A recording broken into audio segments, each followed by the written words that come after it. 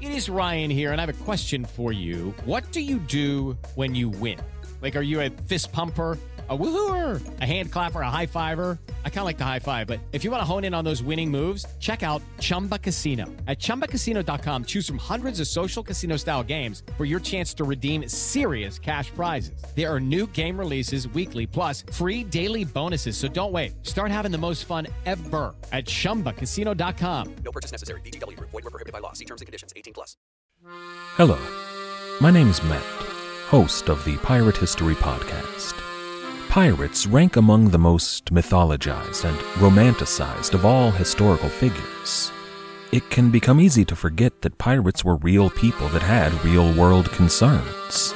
If you like tales of high-seas adventure, daring do, and also want to learn more about who Blackbeard supported to be king, you can learn more about all of that at the Pirate History Podcast.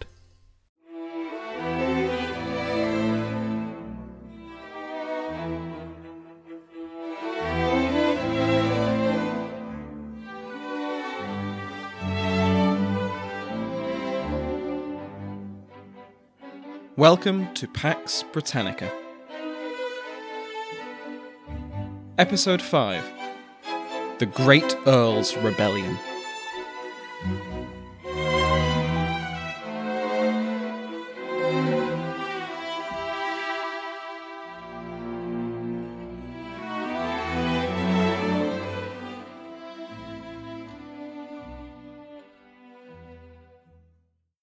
Welcome back to Pax Britannica. The man who would become known as the Great Earl, Hugh O'Neill, was born sometime around 1550 to Matthew O'Neill, who was himself the bastard son of Con O'Neill, the first Earl of Tyrone. Matthew had been recognised by Henry VIII as Con's heir to the earldom through surrender and regrant, the Tudor policy we discussed in episode 2, where Irish titles were surrendered to Henry, who regranted them in the English style. This was meant to bring Irish customs closer to the English, but, as we shall see, the Irish titles remained in use. Matthew had been made the Baron of Dungannon. His older half-brother, Shane, disputed this. He claimed that Matthew, who had been presented to Con at the age of 16, was instead the son of a blacksmith. This debate was settled like many such disputes in Irish politics, with Matthew's violent death in 1558. Con died a year later, and Shane was proclaimed the O'Neill, the king of the O'Neill clan. Hugh had been spirited away by Sir Henry Sidney after his father's death, either to England or to Dublin. Hugh's brother, Brian, inherited the barony of Dungannon, until he too was killed in a skirmish with Shane's Tanist, his deputy and heir, Turlough Linnoch O'Neill, in 1562, leaving the title to Hugh. While Hugh was fostered by a new English family, the Hovendens, Shane consolidated his power. Despite meeting with Elizabeth in person and receiving confirmation of his title as the O'Neill, Shane never received the Earldom of Tyrone. For the rest of his life, Shane fought wars against his rivals, the Scottish MacDonalds of Antrim and the Irish O'Donnells of Tyrconnell, as well as the English. In 1567, Shane met his death at the hands of the MacDonalds, and the title of the O'Neill passed to his Tanist, Turlough. Hugh, meanwhile, received the backing of Dublin, who supported his claim that Matthew was the son of Con, and after Shane's death in 1567 he returned at the head of a royal army to assert his claims. Hugh and Turlough remained rivals throughout the next 2 decades. Hugh proved relatively loyal to the English, fighting in the Second Desmond Rebellion and against the Ulster Scots.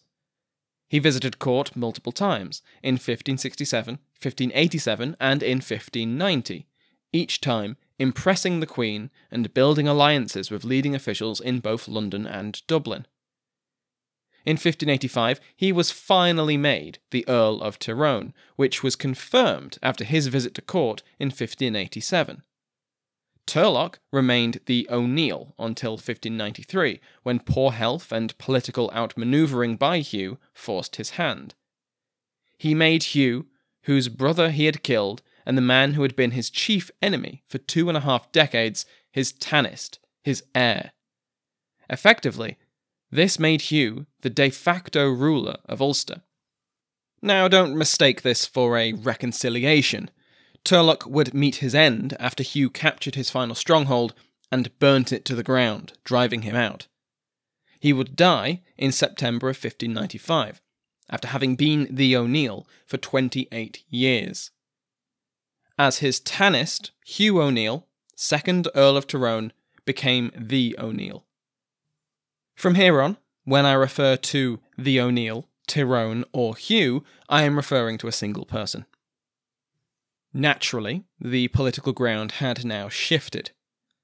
The English had been steadily building their authority within Ulster for years, and had directly struck at Hugh's affinity multiple times as he became more of a liability than an asset. Having had extensive experience among the English, he was well aware of the political currents that favoured plantation, and knew that Ulster was being eyed as the next project. The establishment of the provincial presidency in Ulster, headed by an English colonist, Henry Bagenal, confirmed his fears. Even had the new position not been held by an avowed supporter and beneficiary of plantation, such a position was itself a threat to his authority. O'Neill and Bagenal did not get on a personal level. Tyrone eloped with Bagenal's sister Mabel in 1591, after the president had denied O'Neill's proposal of marriage. Mabel died 2 years later, in 1593, the year when Tyrone reached the height of his power, Turlough having made him his deputy and heir. The O'Neill had been a useful asset in dividing and reducing the Ulster Gaels. In the eyes of Dublin officials, including the Lord Deputy and Bagenal, he was now the single greatest threat to English rule in Ireland. Despite their suspicions, O'Neill proclaimed his loyalty to the crown. At the outbreak of a rebellion in April 1593, which would later grow to become the 9 Years' War, he initially assisted the English in relieving a siege in May 1593, aiding his brother-in-law Bagenal, who I'm sure was just thrilled, and helped rescue a besieged English force from certain death. The O'Neill then returned to Dungannon, apparently due to his dislike of the English leadership and displeased that he was not valued. Now, I should say that from here on, we're going to be dealing with a lot of names, so I've put some visual aids on the Facebook page and Twitter. Negotiations failed to return O'Neill to the fold. Hugh Roe O'Donnell, O'Neill's son-in-law and brother-in-law, joined the rebellion in June 1594, and O'Neill's own brother, Cormac, participated in a raid on an English column of soldiers, the wonderfully named Battle of the Ford of the Biscuits, in August. O'Neill surprised English officials when he arrived in Dublin and promised to restore order in Ulster along with many other generous concessions, provided his authority in his territory was not infringed and his land was not shired along English lines. Sir William Russell, the Lord Deputy, seems to have agreed to these terms and allowed O'Neill to leave. Elizabeth later reprimanded him for his naivete. O'Neill would never follow up on these promises. O'Neill does appear to have sought reconciliation with the crown, possibly pursuing the position of President of Ulster to add to his many titles, but when it became clear that this was not going to happen, the O'Neill joined his kinsman and went into open rebellion in February of 1595. The English had been right to fear the power of the O'Neill. He had not been idle over the previous years. Politically, he had re-established his authority over the traditional vassals of the O'Neill, and since 1591 had been exchanging correspondence with Philip II, King of Spain, the most powerful man in Europe, and the intractable foe of England since the outbreak of the Anglo-Spanish War in 1585.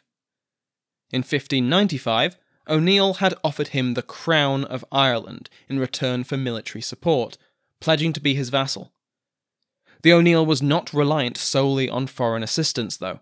He had built up his military force far beyond what the English expected of an old Irish lord, both in terms of numbers and in equipment. In 1595, the O'Neill could muster between 6,000 and 8,000 men, and they were armed and trained in the modern style. Muskets replaced bows and slings, pikes instead of gallows axes, and cavalry that was better horsed and better trained than their English counterparts. As the conflict raged on, deserters from the English army bolstered the rebels' ranks. The English had hardly ingratiated themselves to the Irish. The Tyrone army had benefited from the services of 6 English captains before the rebellion, who had drilled O'Neill's army in the newest tactics. His diplomatic overtures had borne fruit, too. Spanish officers, veterans of the Continental Wars, served the O'Neill in battle against the English. Mercenaries from Gallic Scotland had been recruited in large numbers and brought across the Irish Sea as tensions rose. Less exciting, perhaps, but no less vital, was the logistical achievements of the Irish army. The English expected that the O'Neill would not be able to feed his forces, but while holed up in Ulster, the rebels were able to supply themselves quite happily.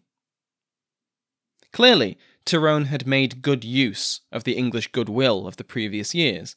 His cavalry and much of his infantry had been trained and supplied by the English during the drawn-out power games with Turlough, when he was seen as an ally rather than an enemy. He had time to seek international support from Catholic Europe.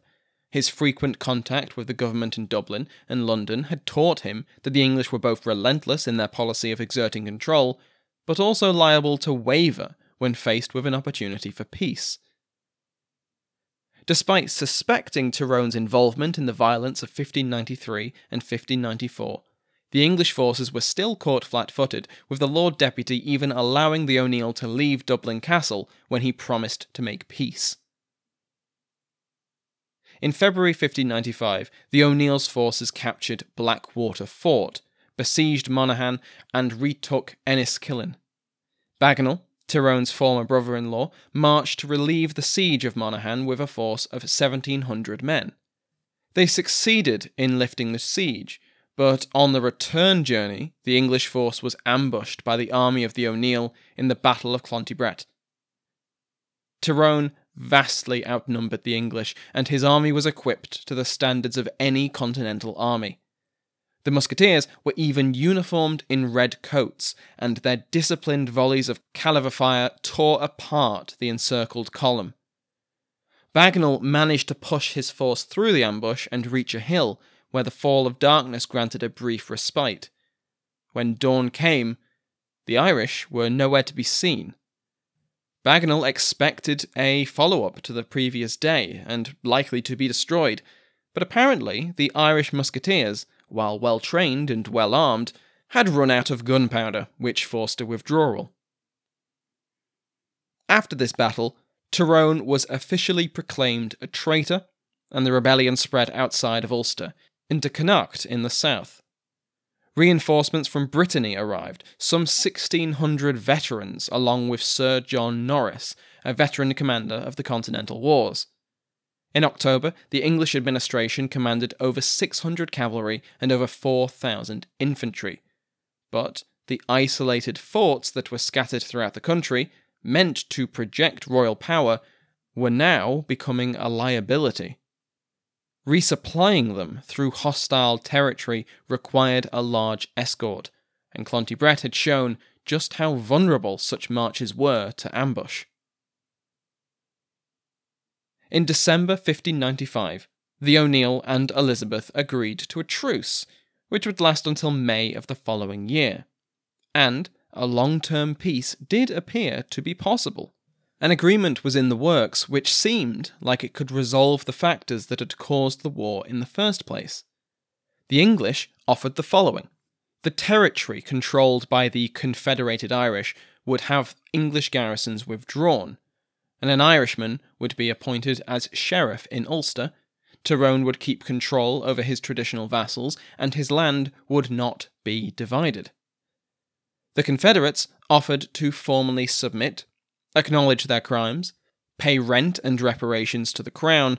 Some Irish lordships would be shied along English lines, and they would cease their calls for liberty of conscience, that is, publicly denouncing the Anglican Church. In theory, this agreement could satisfy everybody. The Confederate Irish, led by Tyrone, would keep their positions and authority, which had been threatened by piecemeal English encroachment, and the Tudors would get to confirm their sovereignty over the whole of Ireland and ensure the island stopped advertising itself as a beachhead for a Catholic invasion. However, this conflict is known as the 9 Years' War, and even if you backdate the outbreak to 1592, it has not yet been 9 years. While this agreement was coming to fruition in May 1596, 3 Spanish diplomatic missions reached the O'Neill.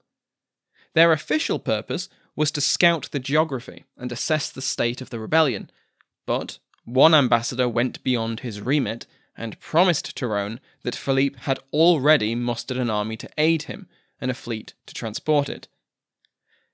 Now, this wasn't strictly or even remotely true, not yet at least, but the O'Neill was convinced and abandoned the peace agreement, beginning a new phase of the war. The O'Neill began to publicly proclaim the religious cause of the conflict. Ireland was still largely Catholic, and the Tudor state was Protestant. This allowed Tyrone to appeal across ethnic lines. Many Old English were themselves Catholic. On a political level, Tyrone distanced himself from the English even further. His inauguration as the O'Neill, on the death of Turlough in 1595, had been a strictly Irish affair. His title of Earl of Tyrone had been granted by the English, but now his right to rule was grounded in Irish custom too. During a succession dispute in 1596 involving his own son-in-law, Art Roe, the O'Neill actually backed the rival claim.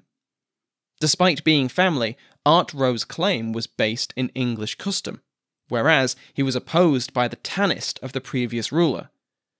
This made clear that only Irish law and custom was relevant in the kingdom of the O'Neill. Over the next year, Armagh was captured by the new Lord Deputy, Lord Burr, in July 1597. After Burr died 2 months later, Thomas Butler, Earl of Ormond, became Lord Lieutenant General of all forces in Ireland. This is the same Ormond who returned to Ireland with Kildare in the 1550s, and who played a central role in instigating and then putting down the Desmond rebellions. Negotiations led to another truce between the English and the O'Neill in December of 1597. In March 1598, a number of Irish lords gave their submission to Ormond, and in April of the same year, the O'Neill was granted a pardon under the Great Seal. Peace was on the horizon. Except, again, this is the 9 Years' War, and we are only in 1598. Sir Henry Bagnall, Tyrone's former brother-in-law, now mortal enemy, marched from the stronghold of Dundalk at the head of a force of almost 4,500 men. His destination was north of Armagh, Blackwater Fort, a different Blackwater Fort than the one captured by the rebels in 1595. This new fort had been built in 1597 by Ormond and had swiftly been besieged by the O'Neill. Bagnall's mission was to resupply the bastion. He would never reach it.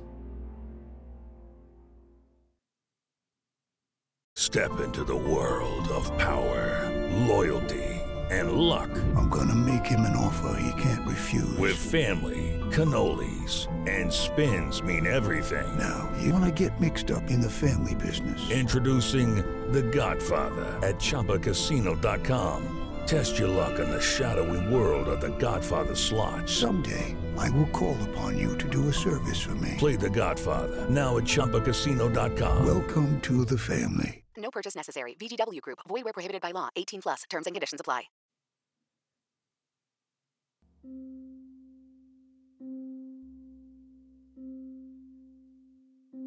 The Confederate Irish had ample warning of the advance, and had prepared for an ambush much like they had done at Clontibret, although it appears that their numbers advantage was not so high this time, and by now the English were well aware of their capabilities. Still, the outcome was even more disastrous for Bagnall. The English force fought their way through the harrying attacks of the Irish, much like at Clontibret, but took large numbers of casualties. At one point, a gunpowder store exploded, and confusion reigned when half the army attempted to retreat to Armagh, while the other stayed in its position. The cavalry struck, cutting down any soldiers at the river ford, and the retreating army was harried until the Irish fell back in the face of close-range artillery fire and a lack of ammunition. Again, the English survivors could thank the low supplies of gunpowder for their escape. Of the men Bagenal had led out of Dundalk, only about 2,000 made it back to Armagh, where they were besieged and forced to withdraw. Sir Henry Bagenal, the O'Neills' rival for almost a decade, had been killed in the battle, reportedly shot in the head. The Battle of the Yellow Ford escalated the conflict. The rebels found themselves joined by thousands of new recruits. Particularly in Munster, where English colonisation had been both heavy-handed and sparsely concentrated, almost 10,000 Irish rose up against the interlopers. As I touched on in episode 2, the spread-out nature of the colonies meant that there could be little coordination for defence, and many colonists were killed and many more driven out by the sudden uprising. Likewise, the defeat forced the English to invest even more resources into the conflict, and in 1599, Robert Devereux, the second Earl of Essex, arrived to take the position of Lord Deputy, backed by almost 20,000 more soldiers. Despite Essex's arrival, the English continued to struggle against the rebels. The Earl's strategy to pacify the south before moving north was hampered by inefficient supply and a lack of transport ships. Many of his troops died from disease or raids, and Essex was perpetually distracted by factionalism at London's court. His arrival had partly been the result of his being outmanoeuvred, as service in Ireland, by necessity, required long absences from the capital. Essex did not want this job, and it showed. Another truce was signed between the O'Neill and the English in August, but it was a controversial one, and Essex, fearing that his enemies would use it against him, returned to London in September without permission from the Queen. He was later executed for treason after a failed coup. In the interim between Essex's departure and the arrival of his replacement, the O'Neills sent Elizabeth humiliating terms of peace in 1599, which allowed for English overlordship of Ireland, but with wide-ranging concessions in politics and religion. Naturally, the terms were rejected out of hand. Essex, now prevented from taking back his position by the lack of a head, was replaced by Charles Blount, the first Earl of Devonshire, more commonly referred to as Lord Mountjoy. Mountjoy arrived in January 1600, and in May led an English force that broke through the O'Neills' lines and into Ulster proper. Here, he laid waste to the lands of the O'Neill and his vassals and allies, with the intention to fracture the Union of Irish Lords. The English began a brutal scorched earth policy in Ulster, burning crops and attacking peasants to induce a famine and end resistance. Mountjoy's lieutenants in this campaign were Sir Samuel Bagenal and Sir Arthur Chichester, who both devastated their assigned regions with zeal. The English forces built fortifications as they went, further amplifying the pressure. It worked. By the beginning of 1601, a series of Irish lords made their submissions to Mountjoy, and by June, even Art Roe, Tyrone's son-in-law, and now also his brother-in-law, attempted to surrender to the English. His surrender, however, was rebuffed. If he did not act against the O'Neill, he could not be trusted to remain loyal. The late Harold O'Sullivan writes that, quote, "It is clear that Art Roe's anxiety to surrender arose from his fear of such devastation spreading into his own territories." End quote. In June, he again attempted to surrender, as the English made a wasteland of his estates, and on the 3rd of July, Art Roe successfully surrendered to Lord Mountjoy and was pardoned. Mountjoy was magnanimous. He entertained the surrendered lords in Dublin Castle, assuring them that, quote, "as he had been a scourge to them in rebellion, so now he would be a mediator for them to Her Majesty in their state of subjects, they standing firm and constant in their obedience." End quote.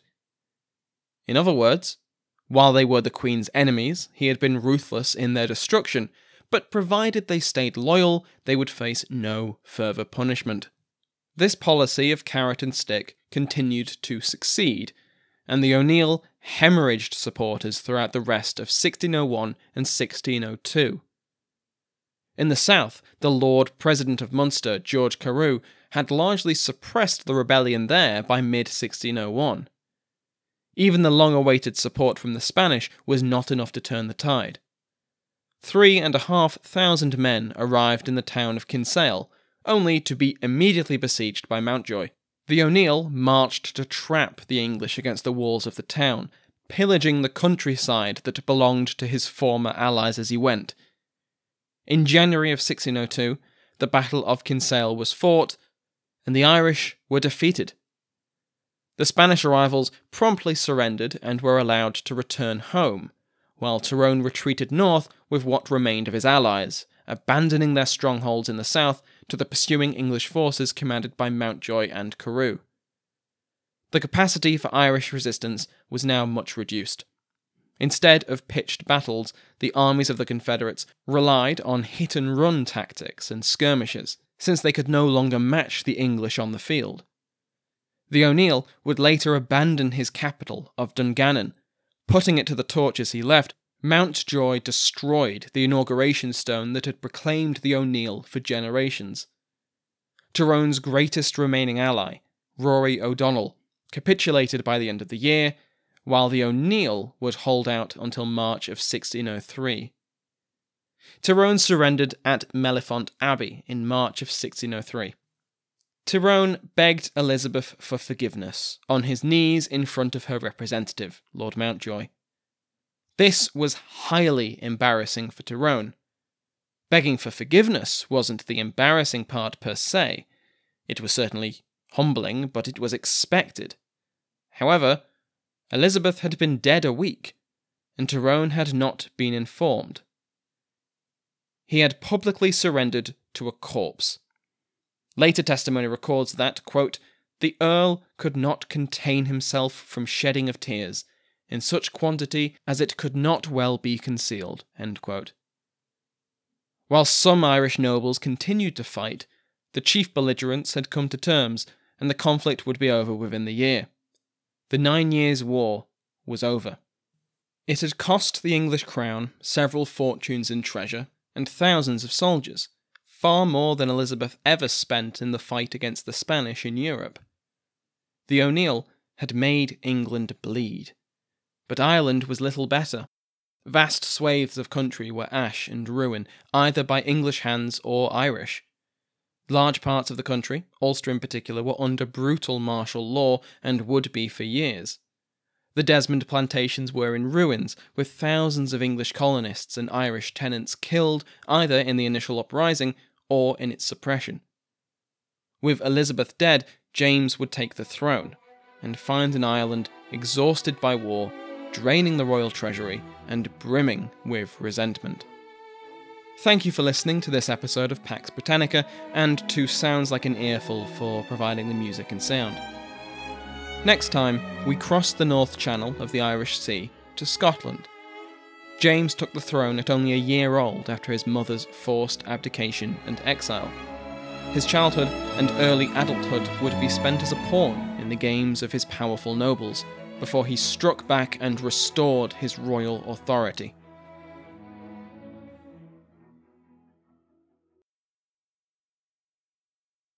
Hello, it is Ryan, and I was on a flight the other day playing one of my favorite social spin slot games on ChumbaCasino.com. I looked over at the person sitting next to me, and you know what they were doing? They were also playing Chumba Casino. Coincidence? I think not. Everybody's loving having fun with it. Chumba Casino is home to hundreds of casino-style games that you can play for free anytime, anywhere, even at 30,000 feet. So sign up now at ChumbaCasino.com to claim your free welcome bonus. That's ChumbaCasino.com and live the Chumba life. No purchase necessary. VGW Group. Void where prohibited by law. See terms and conditions. 18+.